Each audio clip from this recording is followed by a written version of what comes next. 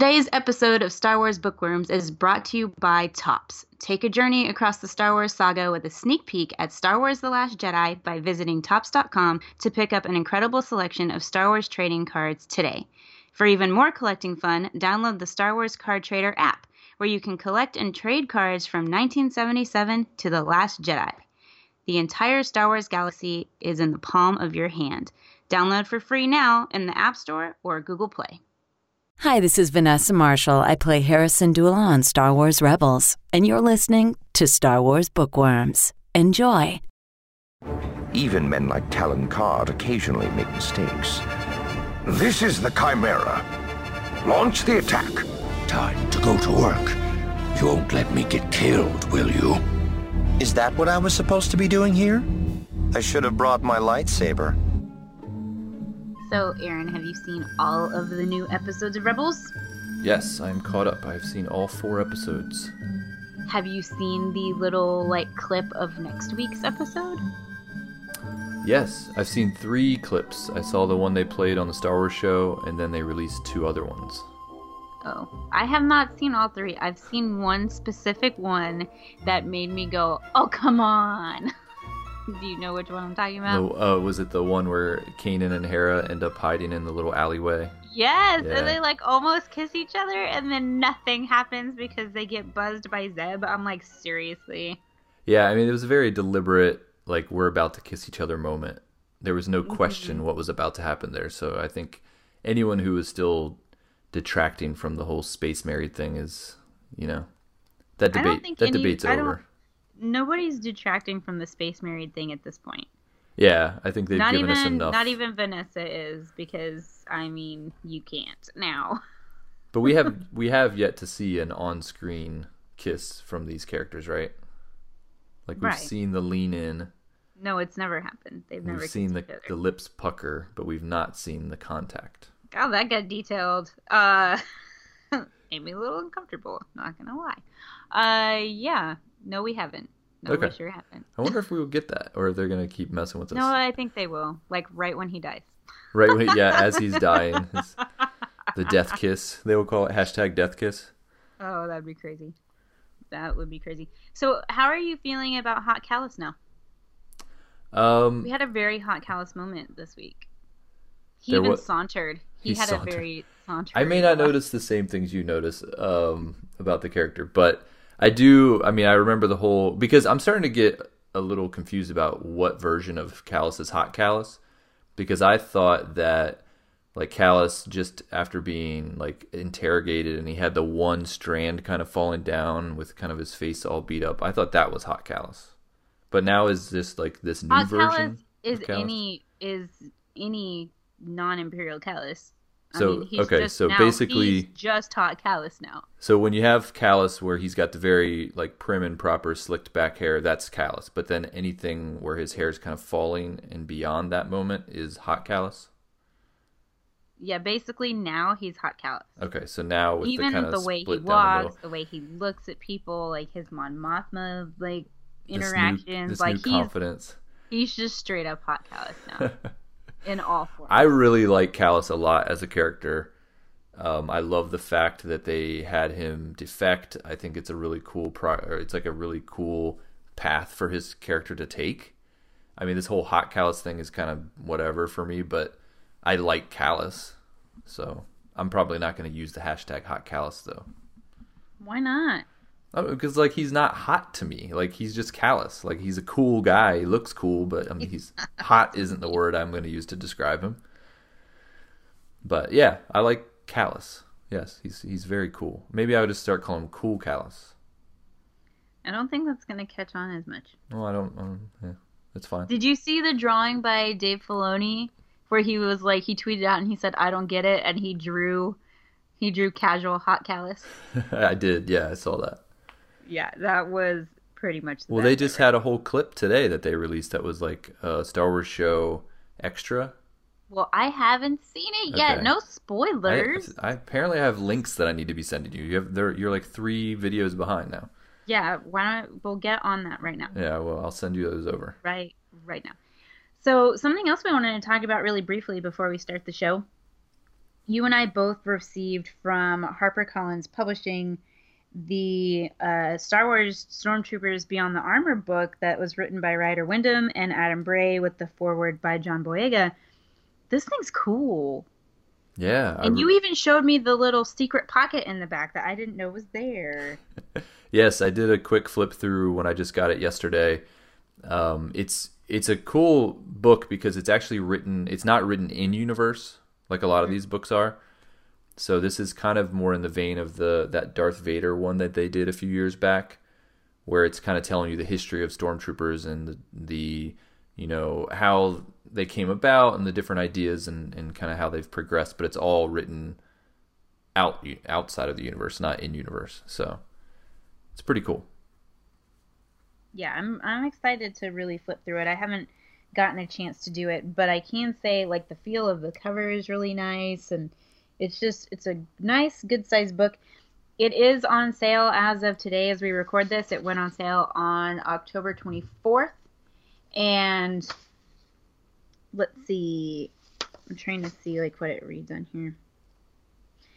So just a little summary of the book. It says, from the first moments of Star Wars A New Hope, the first installment in the beloved Space Saga series, audiences were introduced to the Imperial Stormtroopers, the army of the fearsome and tyrannical Galactic Empire, charged with establishing Imperial authority and suppressing resistance. These terrifying, faceless, well-disciplined soldiers in white have become a universal symbol of oppression.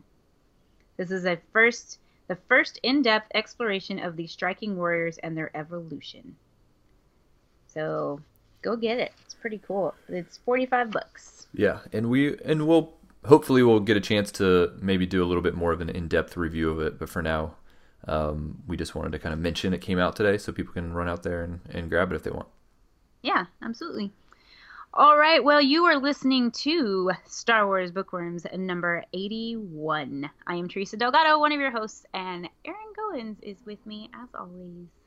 My best book friend. I'm here.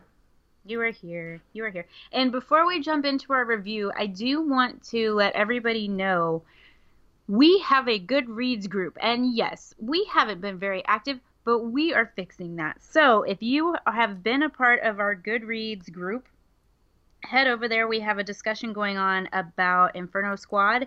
And then next month, we are going to be doing Leia, Princess of Alderaan, which is the book we are reviewing right now.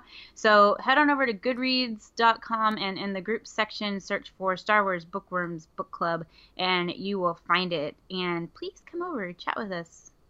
Yes. Dissect a book with us. We started the Facebook group, which has been awesome. We got distracted. We got distracted with the Facebook group, even though I think I remember back when we first started the Facebook group, we're like, this isn't going to replace the Goodreads group.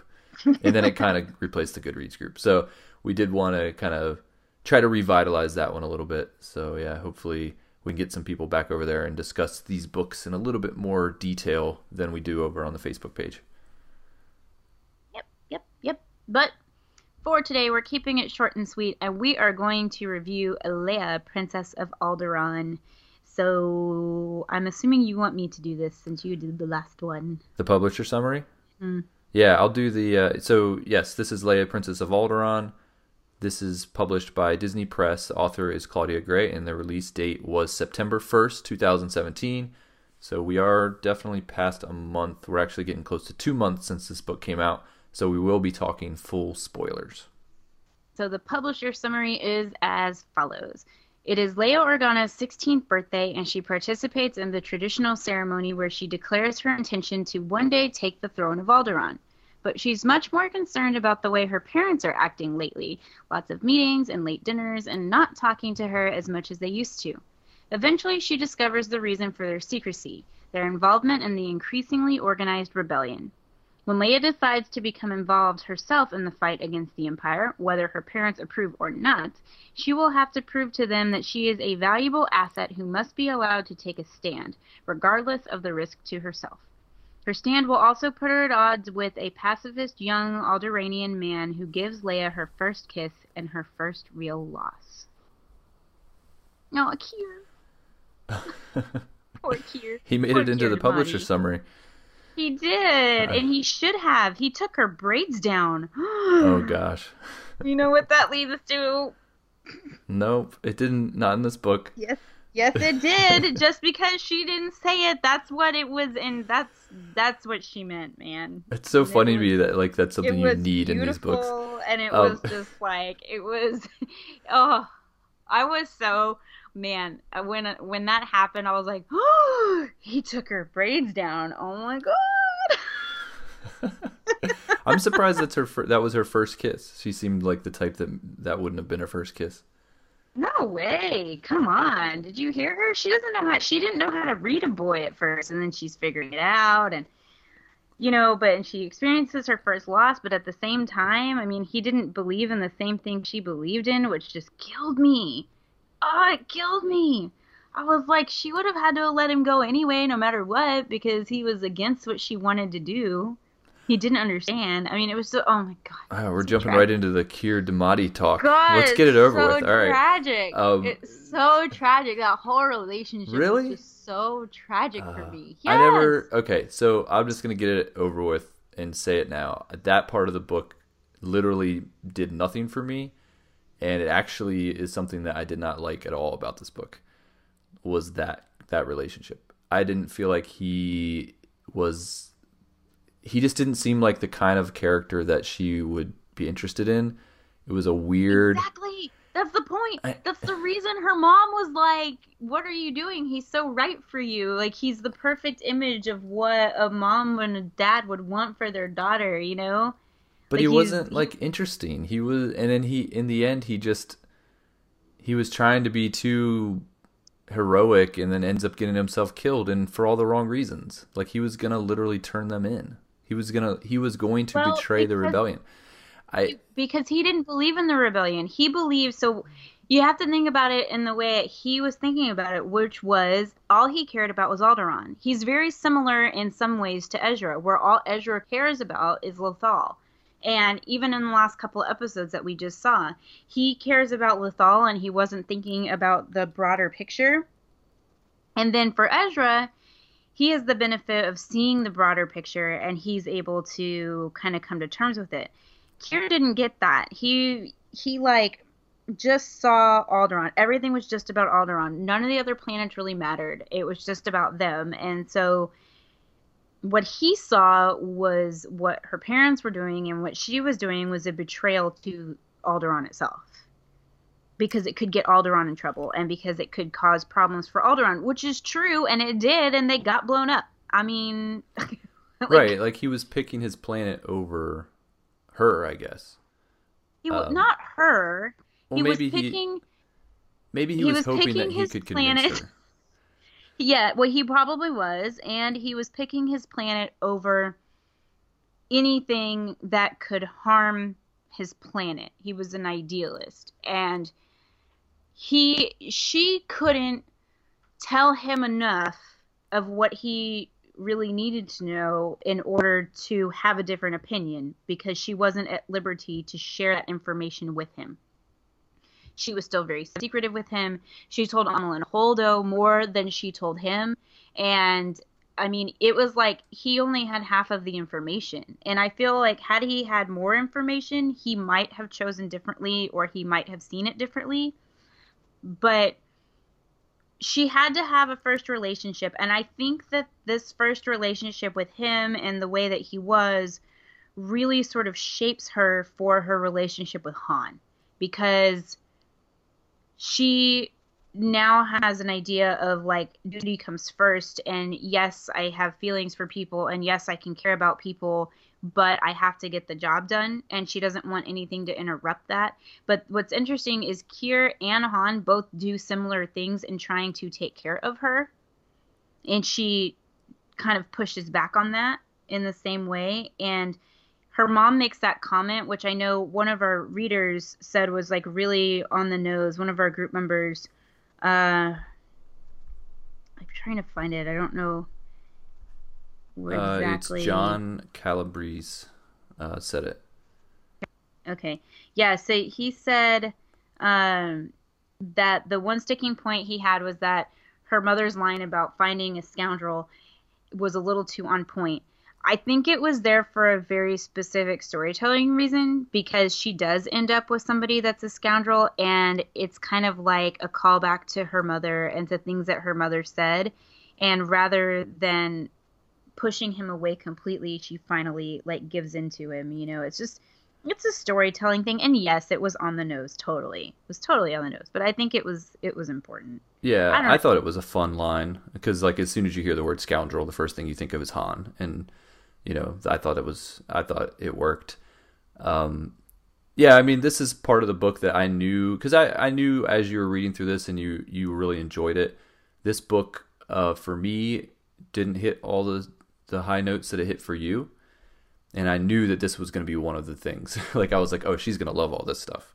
But I was just like, eh. You know, well, like I didn't need... Like, I get that I wouldn't expect that Leia's first relationship would be Han Solo. But I also didn't care to see any of her previous relationships either. You know, to me, Han and Leia are Han and Leia. And he was such a small part of this book. Like, there were other things that were going on that I felt like really were driving the story forward that did not have anything to do with this guy, that I just kind of felt like it was a side thing that ended up just being this dumb boy that got himself killed. Well, I think it's more than that, though. He taught her how to trust. He taught her how to listen to others. He taught her, you know, how to have confidences, because she grew up alone. She doesn't have any friends. She doesn't know anybody. And she learns this stuff through him and through Amilyn Holdo, you know, and she had to learn it somewhere, because otherwise what kind of a leader would she be? And she did teach him, or he taught her, you know, quite a few things. And to be able to have relationships outside of just your parents. And so that's very important for a 16-year-old girl who's been pretty much isolated for the majority of her life, to learn how to have relationships. And we see that in this book. And I know that you're saying, like, you didn't need to see her previous relationships, but I did. And I did, because I've never been a huge Leia fan. I mean, Leia was great, and I understood her purpose and all of that, but I always got more from Padme, and I knew more about Padme. This book made me a fan of Leia, because now I understand her. I get where she's coming from. Everything about her in the original trilogy now actually makes sense, because it didn't really make sense to me before. I didn't understand, like, okay, she's a part of the rebellion, but why? And why is she such an influence? And why do people care about her so much? And what is the deal? You know? But now I get it. Yeah. And I get but I feel like he had a part to do with that. Not a huge part, but definitely a part. And it helps me understand her and the way that she handles relationships and people. Right. No, personal preference. This just comes down to personal preference for me. This is the way that Claudia Gray decided to tell that story with her. And you're right. Like, it is important for us to see, you know, the things that shaped her. And I think the inclusion of Amilyn was a big deal in this book. Love that stuff. And also because that character is going to be in The Last Jedi, we know that she seems to be playing an important role. So to get that background on her character, I was all in on that. Totally cared about it. This guy just seemed like he didn't matter, and he could have not even been in the book, and you could have still had the same end result. So for me, it was just personal preference. I didn't care about the lovey-dovey, cutesy teenage relationship stuff. It just wasn't my thing. And I know that that's something that you did enjoy in the book, and I'm sure there's a ton of people out there, just based on our reactions that we got from our listeners, that kind of gave comments. Like, everyone overwhelmingly from the comments we got loved this book. I'm in the minority on this, I know. But that type of stuff that was in this book, that was really focused in on kind of the teen relationship and kind of her teen angst toward her parents and that kind of stuff, did nothing for me. There was not teen angst.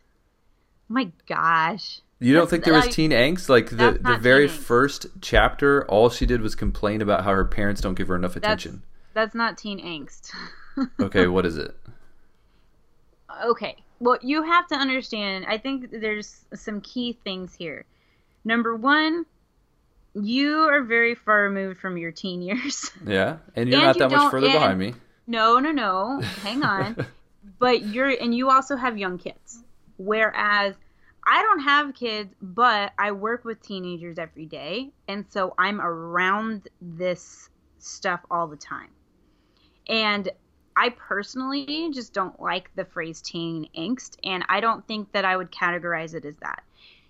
She was feeling a lot of neglect because she grew up her entire life with her parents basically being like she was their entire world. And when the Empire starts to come into being and they start getting involved with the rebellion, they really start neglecting her. And she's feeling that. She's feeling that neglect. She's feeling like they don't love her, that they don't care about her. She's adopted. She knows she's adopted. She keeps having to rationalize with herself throughout the beginning of this book that she is still important to them and that she's still their kid and all this stuff. And can you imagine what that must be like for someone who knows they're adopted, knows they're not from this planet, and their parents who used to pay a lot of attention to them aren't paying attention to them anymore. They don't have anybody to talk to because they don't have any friends. She doesn't have any grandparents. She doesn't have aunts or uncles. She has nobody except her weird droid who for some reason has to dress her like, you know, a princess all the time. And she has guards to talk to. I mean, that would suck. No, I'm not. I get it. I get all that stuff. It's not something that's beyond my grasp of understanding. I get teenagers. I was a teenager. And you're right. I'm far enough removed from that part of my life that this is not something that I necessarily would have wanted for a Star Wars book for me personally. Like, I don't care to learn about the teenage years of these characters because there is a lot of this. Like, if you don't like the term angst, then I won't use it. But there's a lot of the things that she cared about that were important to her, that her getting upset that she wasn't getting enough attention from her parents is a very teenager reaction to life. And it's something, for me, I don't necessarily care to read about it. But that's all I'm saying. I don't misunderstand all this stuff. And I'm glad that you can find enjoyment in it. But for me as a reader, I was just like, okay, I don't really care how you feel right now in this moment with your parents. I want to know more about this story. So what would the story be for you then? Because I feel like the story for this book does have to be about this, because Bail and Breha are so invested in the rebellion. And to be honest, I really had no idea that her mom was like the financial backer and one of the organizers of this thing. I had no idea about her mother's role in the rebellion. And we knew about Bail, obviously, because we'd seen him in the prequel trilogy and we've seen him in Rebels, and we know that he's a part of it. But what would the story have been then for you? Or what? No, I get it. It's a YA novel. It's written for a certain audience, and that the story that was written is being told from a teenager's perspective, so you're going to get that perspective on life. I completely understand it. I just didn't need it for me as a reader. No, I know. What I'm asking so I'm you... saying, I'm not saying that anything should be different. This book just wasn't written for me, which is fine. Like, there's tons of Star Wars stuff out there that people love, people don't like. This is just one that falls in the category for me that I just didn't really like that much. But there were elements of the story that I loved, like you just said. The more information that we got about her mother and her actual role in the rebellion was awesome. Like, I'd love to learn that about her character. Just the formation of the rebellion in general, and kind of as Leia's slowly discovering all of that stuff, like that I found very interesting. So I'm not saying the story should have been any different. It's just, for me, some of the elements that kind of focused more on the teenager stuff, I didn't find that interesting. Okay, but so you said that, like, you didn't care about how she was feeling in that moment. You just wanted to get to the story. Okay, so that's what I was talking about. So for you, in this book, what were the things that you were considering, like, the interesting part of the story? That's what I was trying to say. It just didn't come out that way. I think a lot, for me, it was like learning about the planet Alderaan, their culture, their traditions. I thought that was all very interesting. The introduction of the character of Amilyn. Really enjoyed her character a lot. And I think I've heard this from a million people, but she basically is Luna Lovegood. in Star Wars. Didn't you hear it? Did you audiobook it or did you regular read it? I did some of both, but yeah, I mean, it was as soon as I heard her talk on the audiobook and even just read her in the book itself, like first thing I thought of was Luna before I even saw anybody else talk about that. And then I know you said it, and all these other people were saying the same thing. So I think everybody like collectively had the same reaction to this character, which I think is cool. You know, maybe a little too close to the character, but still, I really like her character. I like the quirkiness of her, kind of in how she's very aware of her own quirkiness and is completely cool about it. Yeah, but at least she has at least it's based in something like real. When they're in the place where they're like flipping around on, I don't know what it is. I can't remember. Yeah, they're doing this. What did they call that? They're like, I mean, I equate it to like from Cirque du Soleil when they're on like those silk scarf things. Right. Yeah. Yep. You know, something like that. But she's talking about. Amelin's talking about her planet and all of, you know, these very almost like, you know, mystical things, and like almost in the realm of like meditation and yoga and like this whole like connecting to your outer world type of deal, you know, and the not sixth sense, but you know what I mean? Like this kind of just abstract world that is around you. I was like, that makes so much sense. It's not like Luna when she's talking about rackspurts in your head, which you're just like, okay, not a real thing.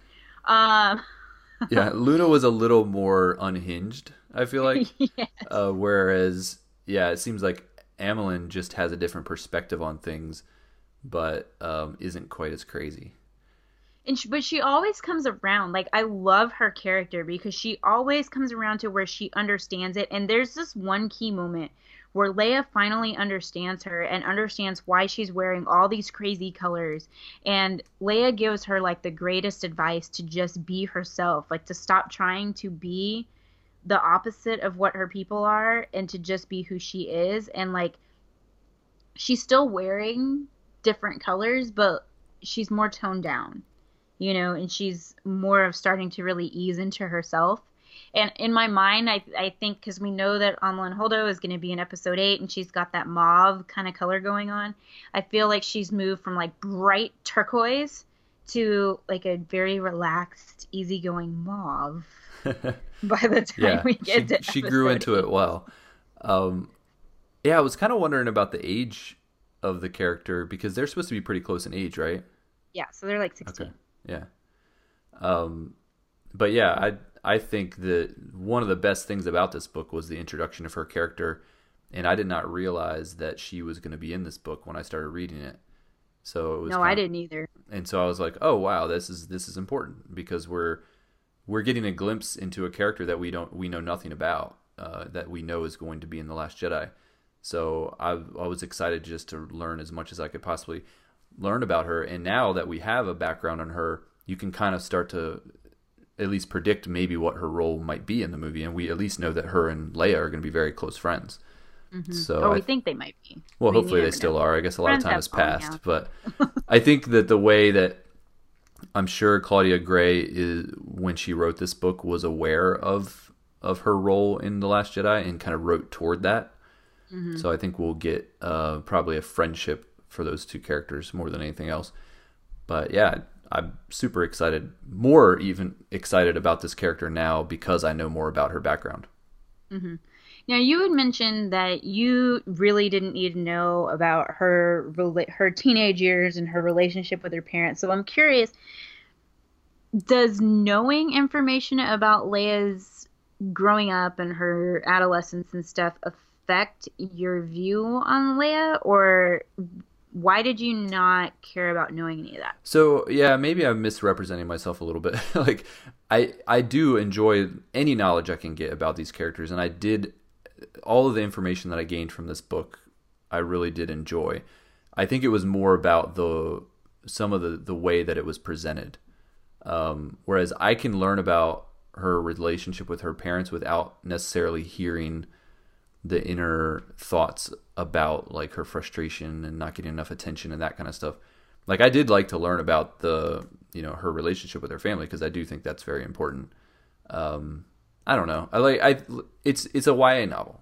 It was written like a YA novel, and that was something that just that writing style for me just didn't hit home. Now, have you been a Leia fan before? No, I think we've talked about it, because I think I had to apologize about this before when we did Bloodline, probably. But no, I haven't really ever been a big Leia fan of the kind of the original trilogy characters. She's not one that I enjoy as much as the others. And I think this book, in a way, kind of highlighted some of the personality traits I don't like as much about her. But it was nice to learn, you know, kind of maybe what has driven how she is and why she is the way that she is. She had to take on a lot of responsibility at a very young age, and kind of had to shoulder a lot of this pressure about this rebellion against an empire when she was only 16 years old. You know, so that will shape somebody for sure. So she didn't have to. She chose to, yeah, and that's a great thing about her character. I'm still not going to say, oh, like I'm a huge Leia fan. I love, you know, reading about her, and I want a bunch of Leia novels. You know, I do appreciate her more as a character, and I am happy to have learned a lot about her in this book, but still not, you know, one that I'm going to be, you know, asking for more. Do you at least feel, with all the stuff we've gotten about Leia, like you mentioned Bloodline, and then this, and then what we've seen in Rogue One, that small scene, and just everything we've seen, do you feel at least like a little bit more, I don't know if connected is the right word, but like understanding of the character now? Like, I feel like she's more fleshed out now. Yeah. Like, now she is three-dimensional. She's a whole character, whereas before she was like half a character. Yeah, I mean, I definitely feel like she has been fleshed out more. And it's kind of like what we're getting right now with, you know, like someone like a Saul Guerrera, where like we're getting a lot more information about him, so it's actually making me care about his character a little bit more. Yeah, like we're getting to see him go wackadoodles. Yeah. Like literally, he's going crazy. So it is nice to learn more about Leia in kind of her time before the original trilogy. Yeah, I don't know. You just don't want all the teen girl stuff. Maybe that's part of it, but it has nothing to do with her being a girl, but just like the teen side of things. I just felt like there was a lot of this book. It was kind of a 50-50 thing for me, because there was a lot of stuff I loved, and we'll talk about the things that I loved, and a lot of information I gained from this novel that I really loved. But then there were other things, you know, the relationship with Kier, the senatorial stuff that she was doing with her friends, the hiking and mountain climbing stuff, like camping with friends. Like, I don't know, like I felt like she was at summer camp. I don't know, like that was wayfinding. Yeah. So there was kind of like, you know, give and take for this one for me. Like I could have cut out about half of the book and still felt like I got what I wanted. So, and I know this is like, I'm way in the minority. I'm sure people are listening to this right now like, Aaron, you don't get it. You're such a jerk or whatever. But sometimes books just fall flat for me. This one kind of fell flat for me. Some fell flat for you the way Scoundrels fell flat for me. Okay. Scoundrels, like the Tim Zahn book? Yeah, I didn't like that one that much either. We both didn't like that one. All right. Well, Lindsay Hardegree from our Star Wars Bookworms Facebook group, she said, this was exactly the book that I needed about Leia's adolescence. I cannot wait to see Holdo in episode 8, and I totally lost it with the scene on Naboo. We're talking about that next. Ah, yes. I had to go back and read the Leia comic again. And one more, Sue Malenfant, her reaction, I'm going to try to, these are all emojis. So it was nerdy faced, heart eyes, oh my God, I'm scared, I'm crying, and I'm so in love. Yes, that's a good representation of the emojis. 3 red hearts at the end. Yes. So, okay, let's talk about that Naboo scene, because I was reading this faster than you were, and I remember sending you a message at this scene, and I didn't say what happened. I just said, oh my God, who showed up right now? This is amazing. I can't even. And then as soon as I got to this point in the book, I knew exactly what you were talking about. Like, I knew I was at the right place because I'm like, oh, this must have been what Teresa was talking about. Yeah, I mean, so Moff Panaka, right? Yeah. Imperial Moff. Exactly. He was an Imperial Moff, which I think had been revealed in a previous source, but there was no detail given. And I remember coming across that thinking, oh, wow, like Panaka became a Moff, like in the Empire. That kind of stinks because he was like, he was like Padme's, guard. He was almost in a way her bodyguard, and purely on the good guy's side of things. And then to find out he became an Imperial Moff, I was just like, oh, that's too bad. But then when you read this book and you kind of get more detail about his character, he was actually, I guess, kind of one of the good ones. Mm-hmm. He was trying to, rule in a way that was fair, and he did meet an unfortunate end. He did meet an unfortunate end. But let's talk about leading up to that. So Leia goes to Naboo, and she ends up meeting with the Queen, and they go to see Moff Panaka, and she has to get dressed in Naboo clothes to do this, and she wears her mother's dress. Does she? Yes. Okay. It's her mother's dress. I lost my crap. I was like, oh my God, she's wearing her mother's dress and she has no idea. I was like, just so, oh my God. I couldn't even handle it. And then she goes, and Panaka sees her, and he almost loses his crap. Yeah. That was a good scene. That was a good whole scene. Scene just owned me because he was asking all these questions, and she's like, but I don't understand. But what are you saying? Why are you some creepy guy? Right. And she was getting creeped out by him. She's like, why are you asking me these personal questions? But like the reader, me, I'm like, he knew your mother. He loves you. He loves you so much. I was like, he would protect you from anything. You don't even understand. Like, it was so hard. I was listening to this scene when I was at lunch at Chipotle, and I was like crying on my chips. I'm like, oh, that's funny. This was, like I said, we'll talk about the stuff I liked. I did like this a lot. I thought this was an awesome scene for her to go to that planet to meet Panaka. Very important moment for this character. So yeah, I was happy to have read about it. Well, and then he gets blown up. And he gets blown up, which was unexpected. I did not expect that to happen. I felt really bad for the character because she came to him with concerns about how things were being run, and he acknowledged them and was going to make things right. Yeah. And then he got blown up. So it's like even the Empire being a bad organization in general, but there were some people in the Empire that were trying to do the best they could do and actually do right by people, but they didn't last long. No. But you know what's funny? Whenever I think about this scene about him getting blown up, for some reason, I have no idea why, in my head, I go to the Lego Star Wars game when you are in the prequels and you're in the Phantom Menace episode and you go in there and I see Lego minifig Panaka like running around, and then when he blows up, I just see Lego Panaka pieces. Well, like this is my mental image. It's a lot less violent than probably how it really looked. Yeah. But yeah, that's interesting. I don't know why. He just breaks apart into his little pieces. Just, like, breaks apart, yeah. Oh my gosh.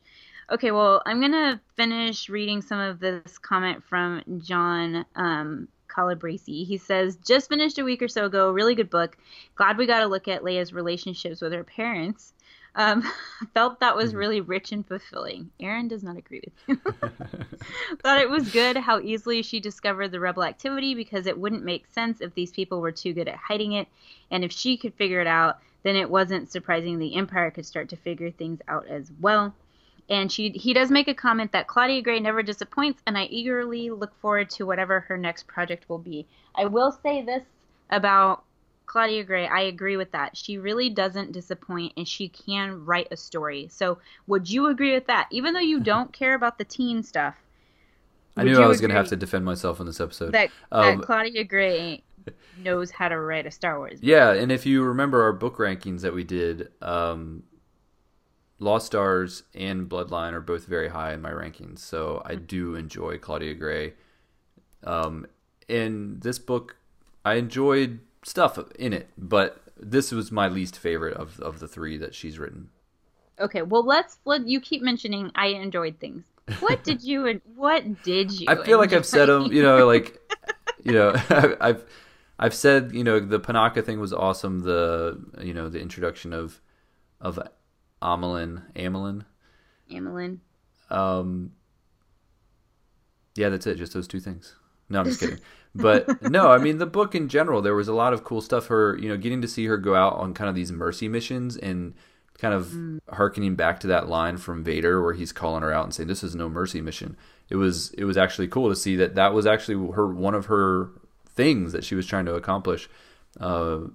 Is she was going on these mercy missions, so we got to see her do a lot of that. There's some cool moments, like when she goes to Crate, for example, and Kelly Shannon actually brings this up, that her going to Crate, as since there will be a comic of her and Luke going there after the events of New Hope, it's the tie-ins, Aaron. There was a lot of tie-ins, and I love that. I do love that. There was the Crate tie-in, the Wobani, the planet from Rogue One was there, which was great. We got like a little hint at the Millennium Falcon being in one of the places that she was at. And yeah, like there was a scene where she was looking for a ship to go out on. Okay, so when she's trying to, this is when she's trying to go and warn Bail.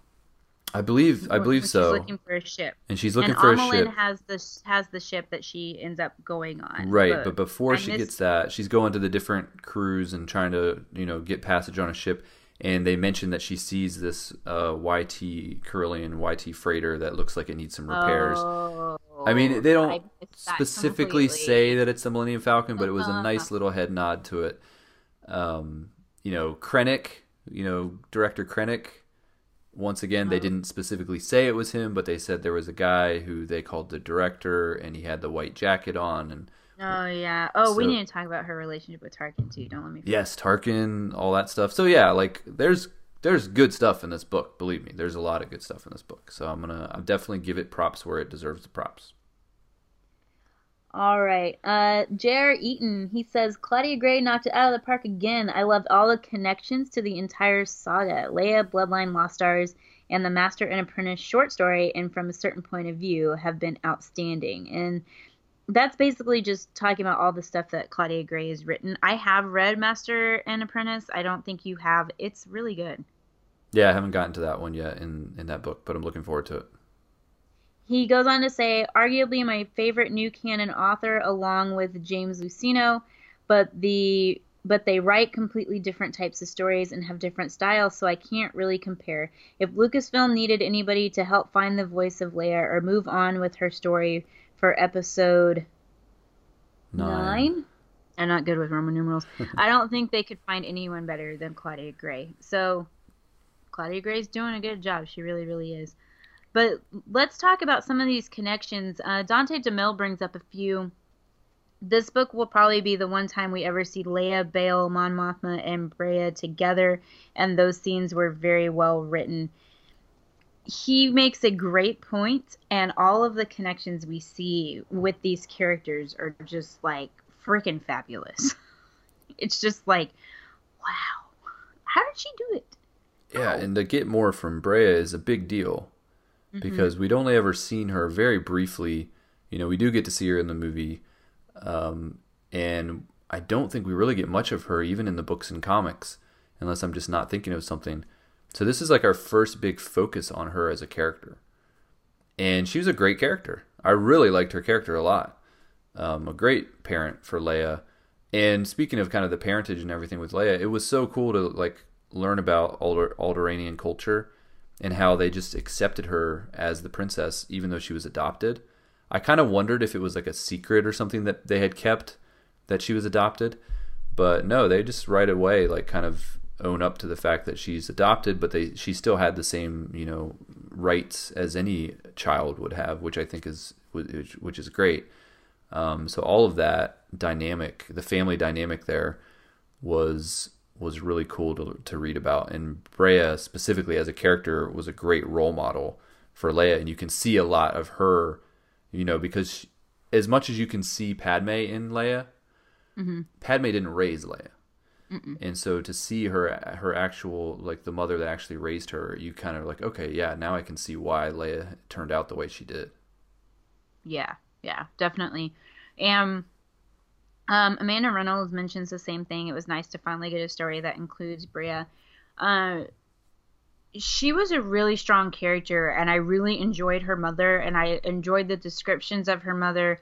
And once she and Leia got on the same page, they were sort of an unstoppable force. And there's this moment where they go against Bail and kind of go behind his back, and I was like, that's such a mother-daughter thing to do.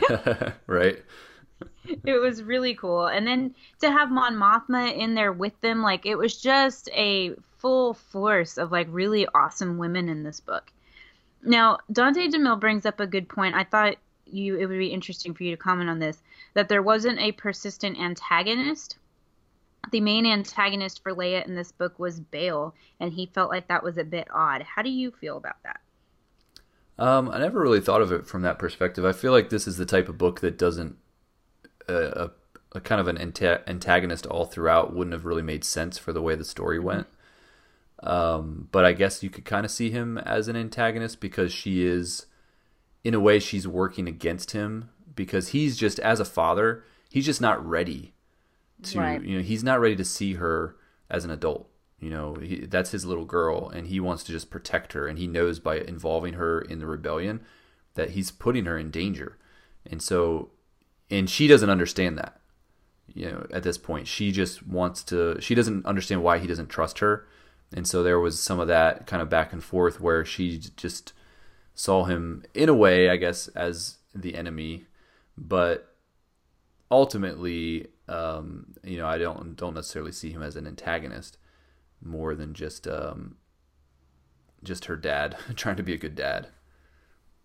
Yeah, he's just an overprotective father that isn't ready to let go of his daughter yet. And he also doesn't want to face the fact that they're on the brink of war. He just doesn't want to go back to that time, which you can understand with Bail just having gone through the Clone Wars. I mean, that's got to be a difficult thing to go back to and not wanting to. And it makes sense. So I completely sympathize with Bail and where he's coming from, but he does eventually have to recognize that Leia can do these things. She's fully capable. She's been taught well. And sometimes you just have to trust that you've taught your kids what you hoped you taught them so that they are able to do things. And it's a good thing that they finally did let her get involved because she's the only one that survives. Yeah, she's the catalyst for the future of the rebellion in a way. So yeah, this is kind of what led to it, and it is, because we know eventually what's going to happen to Alderaan, it makes this book a bit tragic. Mm-hmm. Now, Amanda Reynolds talks about Tarkin. She said, "I love that we get to see the pre A New Hope dynamic between her and Tarkin, and I love that we get to see more of her life on Alderaan. The dynamic between her and Tarkin literally gave me chills because he like does to me what Thrawn does to me. They're so evil at their core. They're so evil that it's terrifying. And the way he tries to manipulate their conversation at dinner, and then when he calls Leia into his office and he tries to manipulate her there, and the fact that she holds her own and her poise and she breaks out into tears in this whole thing, I'm like, dang, girl. Like, I don't know what I would have done, but that was awesome. Yeah, Tarkin was very well written in this book. And all the interactions he had throughout, like even that part where he shows up at like the dinner party unannounced, was like so just such a Tarkin thing to do, and I really enjoyed the scenes that he was included in, and to see him and Leia kind of go back and forth mentally, and even though Leia's very young at this point, and he kind of bests her a little bit, and he probably should at this point in them meeting, but just reading that and then knowing ultimately like where he's going to be standing next to her as he literally like pulls the trigger to destroy her planet. Oh, I know. It's just like, oh man, this is some crazy foreshadowing that it's pretty intense. So yeah, that part was awesome too. Yeah. Maybe I like this book more than I said. I don't know. Like the more I'm talking about it, I'm like, well, that was awesome, and that was awesome, and that was awesome. You leave out Keir Damati, and I probably would have been fine. All right, let's see. Okay, Patrick Pine, he says, I love the subtle Easter egg of the locket. Oh, this part, and I know this is a Keir thing, but you have to admit that it's a really cool Easter egg tie-in. I missed it. What? The hair thing. I didn't even remember that. You didn't remember? No. Okay, so he says, the lock of hair being put away only to be mentioned in Bloodline. That's damn fine detail writing and kind of blew my mind when I first read it. Man, I recognized it the second she did it. When she took the hair and she put it in that box, I was like, oh. I was like, that's in the box in the other book. That's what I was thinking to myself. So in Bloodline, they talk about there being a lock of hair in that box, but they never explain anything more than Correct. that. Oh, okay. Mm-hmm. I completely had forgotten about that, and now that people are talking about it, I do remember there being a lock of hair, but it's when Leia goes back. Leia doesn't get her box. It's that other girl that gets the box, and she pulls the lock of hair out that's tied with a ribbon. It's this. I wonder if Claudia Gray, when she wrote that, if she had kind of already mapped out all of this, or if she was like, I'm going to put this in here and then I'll connect it later, but she wasn't sure where she was going. I don't know. That would be really cool. Interesting to ask her. But yeah. Keir, okay. Keir. He did die, so I won't have to read any more about him. All right. Kai Charles, she has a really good comment here. She said, I love seeing Leia so vulnerable and seeing her make mistakes. I actually liked seeing her make mistakes, too. That was a part of Leia I really enjoyed, because in the movies, it's like she doesn't ever make any, Mm-hmm. And nobody's that perfect. And I really did like that. And Kai goes on to say, she carries so much of the galaxy's problems on her shoulders. It was nice to see she had a small period of recklessness. And I saw a lot of Anakin in her, which was beautiful and sad. And it's so true. I see Anakin in Luke and Leia now. Yeah, definitely. And it's cool, but it's also so tragic, because you also see Padme in both of them very strongly, too. And I just, it's good. Star Wars is amazing. It's good. I know, right? It's good storytelling. Everything connects, and all these books, just make everything more rich. And and I think that's what people that don't read the books and stuff kind of miss out on, is they don't get all of this to fill in. And you start to see those connections where you're like, wow, like we really can understand her as a character more now, because we got to see, all of this. And yeah, you're right. I don't know if I'd ever really thought about Anakin's traits in Leia up until now. So yeah. Yeah, it's really neat. So let's see. I'm trying to think of what else, if there's anything I'm missing. Let's talk about her journeying to be a princess really quick, and those 3 challenges that she has, because one, I like that she doesn't just get to take the throne. I really do like that. I like that she has to earn it. And she has these 3 tasks that she has to do in order to earn it. And I really thought it was really funny. I mean, my favorite one was probably all the wayfinding, because there's that one guy that's like the whiny little brat. And then there's the snake thing. And I'm like, yeah, right. What is happening? And also, why did they almost die every time? Right. Yeah, it was an interesting situation to put the future ruler of your planet into these life and death scenarios, and maybe what was happening with her was a little out of the norm, and maybe it wasn't always that dangerous for previous people, but it did kind of seem that almost seems something very tribal, culture, more tribal cultures, where they have this rite of passage and this thing that this person has to go through before they can become a leader, but in a very modern society like Alderaan is, a very civilized modern society, it seemed a little oh wow, she might not make it through this. What happens if you're next in line to rule dies. Yeah, like what's the backup plan? I guess she just wasn't strong enough to make it.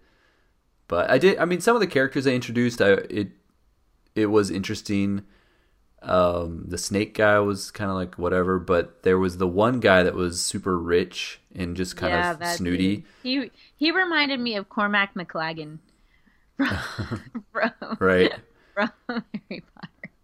But he was one of those characters where at first you kind of think of him as like a Malfoy type, where he just thinks he should get whatever. Not that bad. Well, no, yeah, and Cormac was very cocky. Cormac, felt like he could be anything, he could do anything, he could have Hermione, and he was just gross.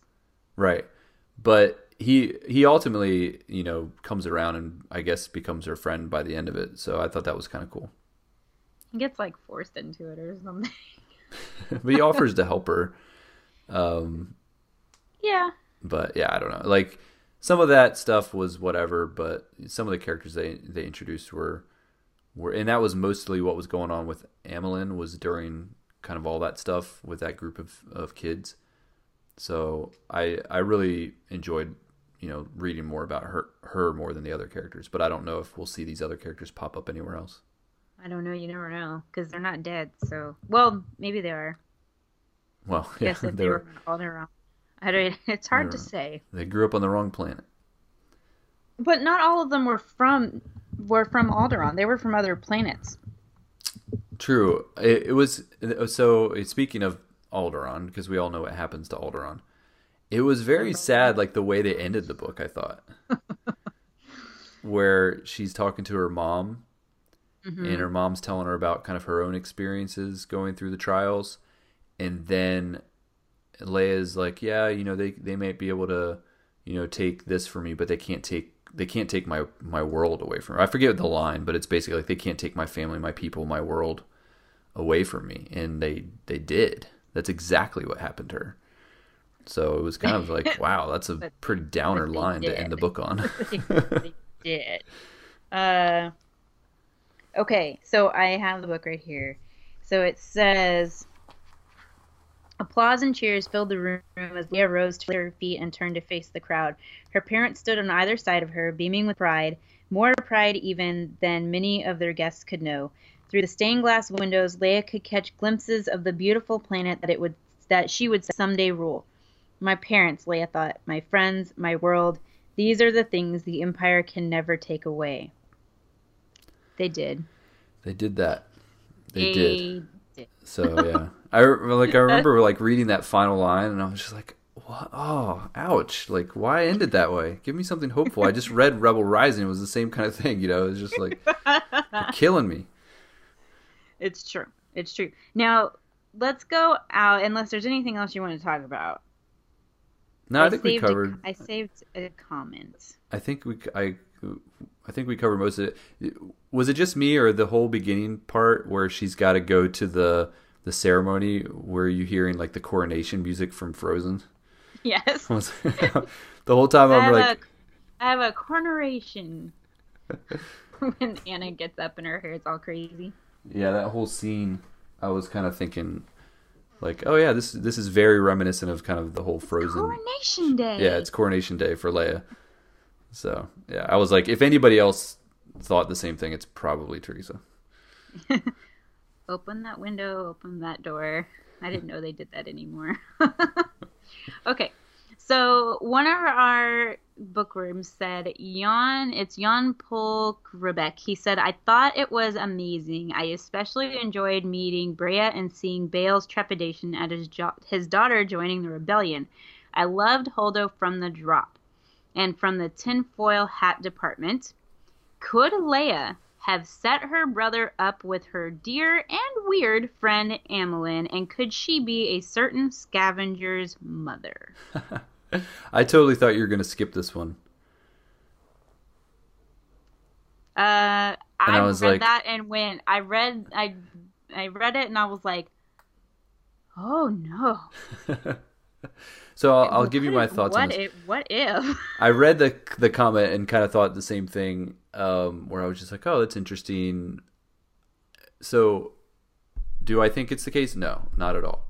I don't think that's going to be the case. But would I be opposed to that, actually, to Amilyn being like a former lover of Luke's? They actually make sense together. They do. They do. That's what I'm saying. Their I'm personalities, actually okay with like this. him as a character, her as a character, from what we know, I actually could see that. I don't think that's going to be the case, and I definitely don't think she's Rey's mom. But, I wouldn't be... This could be the only way I'm okay with Rey being a Skywalker. Like, this is it. Like, if she's part of Holdo. If she's part Holdo. Yeah. I don't see any traits in Rey that would make me think that that's her mom, but... well, she got dumped at a very young age. Yeah, she didn't pick up any of the quirkiness. She did, though. I mean, she lived in an AT-AT. She made little X-Wing dolls. She's scrappy. Amilyn's scrappy. But yeah, fun theory. Don't think it's going to be the case, but yeah. But what if it is? Definitely could see Luke being, into her, though. That's a book I want. The Luke and Amilyn. The love story of Luke Skywalker. The love story of Luke. That's a love story I'll read about. Kier, not so much. Kier. Poor Kier. Aaron doesn't like you. But thank you to everybody who commented. Sorry if we didn't get to everybody. Oh, wait. I want to read this because this backs you up, Aaron. Buck O'Brien, he said, I did not like that the love interest was a throwaway character, but that's a minor complaint. Minor complaint. Aaron's major complaint, but it was, I don't know why it bugged me so much. Every time, like, things would happen with those characters and they got, like, stuck in the little, like, crawl space together and all, I'm just like, oh, okay. Maybe you just would not be friends with a real-life Kier. Maybe not. He was a little too goody-goody. Which is kind of weird for me to say that, but... He's not enough scoundrel for you? Yeah, I'd prefer him to be more of a scoundrel. Hashtag all hot right. Kier. Hashtag hot Kier. Oh, gross. And on that note... I'm not really attracted to Kier or anything as a character. I just like their situation for what he did for Leia, not because I love Kier as a character. So right. He was a little vanilla, I thought. He was kind of a little too much of a nice guy for her. Maybe it was just too... that maybe is what kind of annoyed me about him. Because I'm just like, Leia wouldn't fall for a guy like this. But... she did, though. She did. And girls fall for guys that you think they wouldn't, especially when they're younger, and then sometimes when they're older too. Yeah. Like, why would you be with that person? Yeah. You can't judge a person's heart. Nope, you can't. The heart wants what the heart wants. You definitely can't. So, but he's dead now. He's dead like Alderaan. Got himself. He flew his ship a little too close. All right, well, in our sights up for review next is the Darth Vader comics. So between now and then, you can find us on Twitter. We are at SW Bookworms. We are also on Instagram now at SW Bookworms. And you can email us, StarWarsBookworms@gmail.com. And you can find us on Facebook, facebook.com/Star Wars Bookworms. And our group is over there as well. So if you want to join that group, head over there, just answer a couple questions, and we will get you added. You can find us on iTunes. You can leave us a review there. And Teresa's on Twitter and Instagram at IceColdPenguin. I am at AV Goins. And until next time, keep on reading, and may the Force be with you.